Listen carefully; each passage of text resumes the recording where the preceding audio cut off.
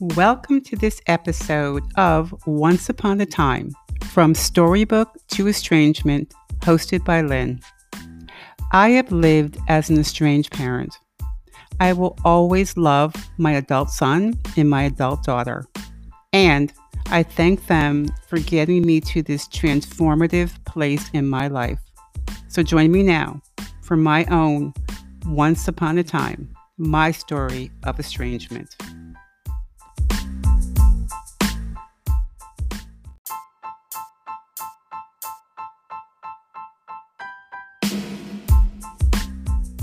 This is Lynn from Once Upon a Time, From Storybook to Estrangement.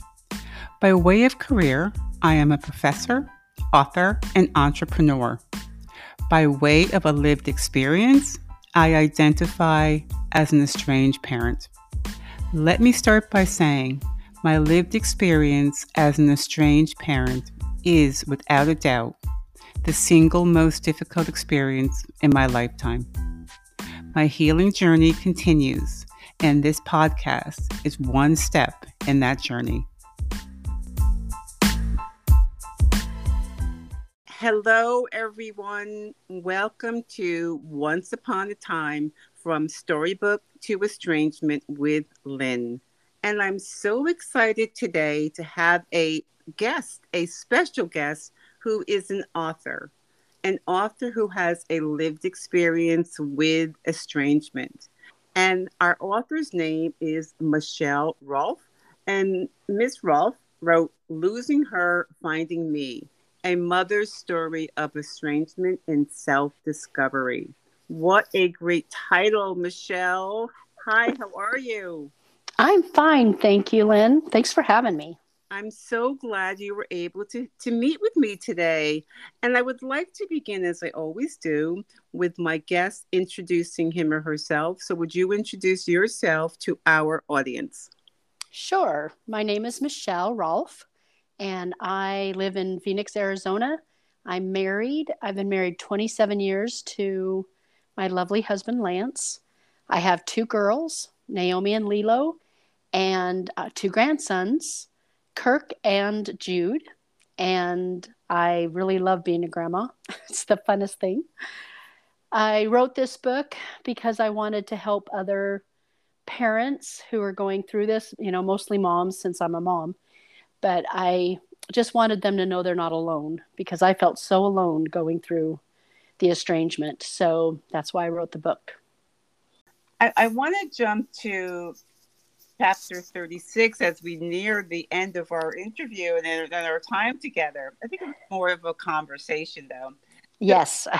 And I'm loving it. So chapter 36, you wrote a heartfelt letter to Naomi. And after you read this heartfelt letter, which, oh my goodness, I'm like, it's, I'm not that articulate or eloquent, but that's how I felt. The way that you put it on paper. And at the end, you read the letter, and then she demands an apology. Yeah. And you say, no. I said, what for? Yes. So what was that about? Did you not want to just say, okay, I'm sorry, so I can connect with you? Like, can you explain that how you were feeling at that time?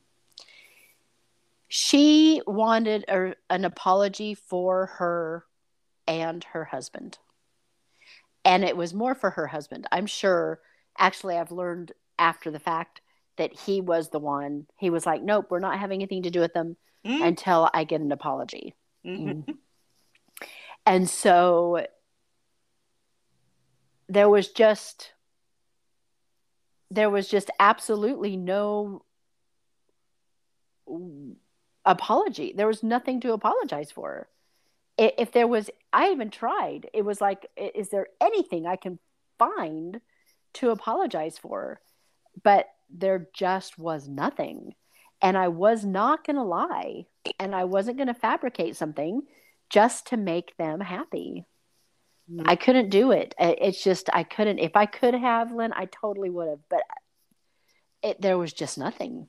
And they didn't even know. I asked her, I said, for what?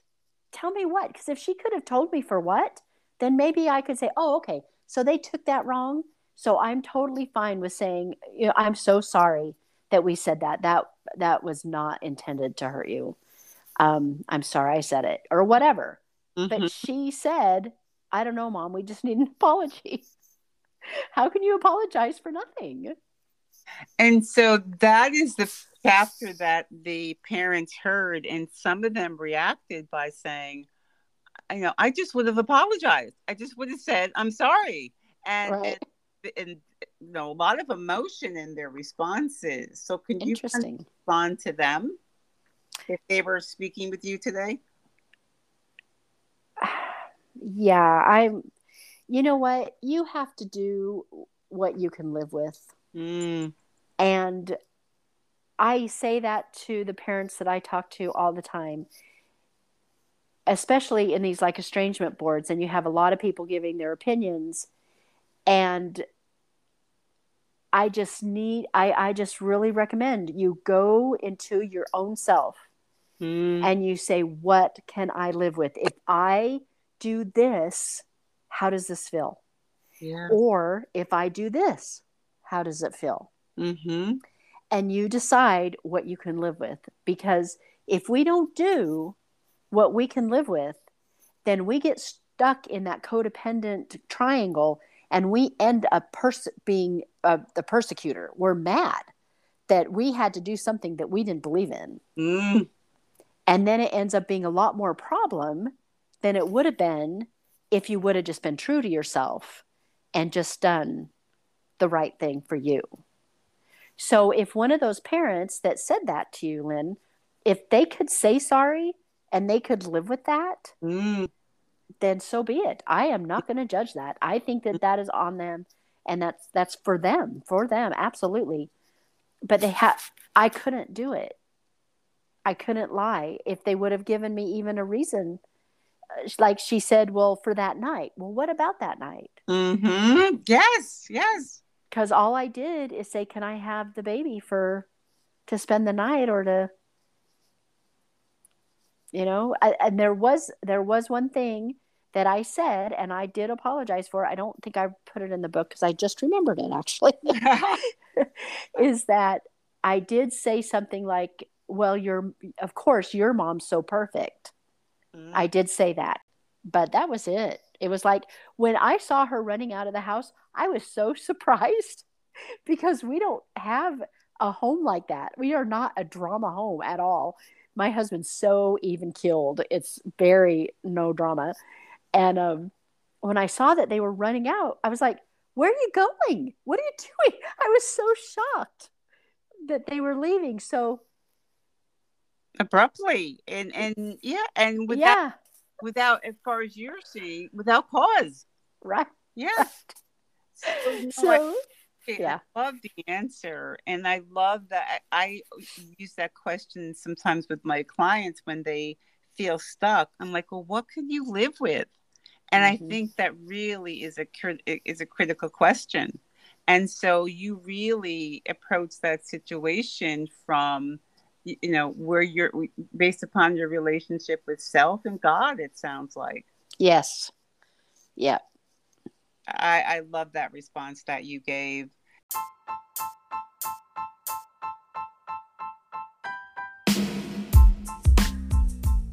Once Upon a Time, From Storybook to Estrangement, are my own stories of my lived experience. This is not intended for counseling, therapy, medical care, or crisis care. Thank you for joining us. Until next time. Our conversation continues in the next episode.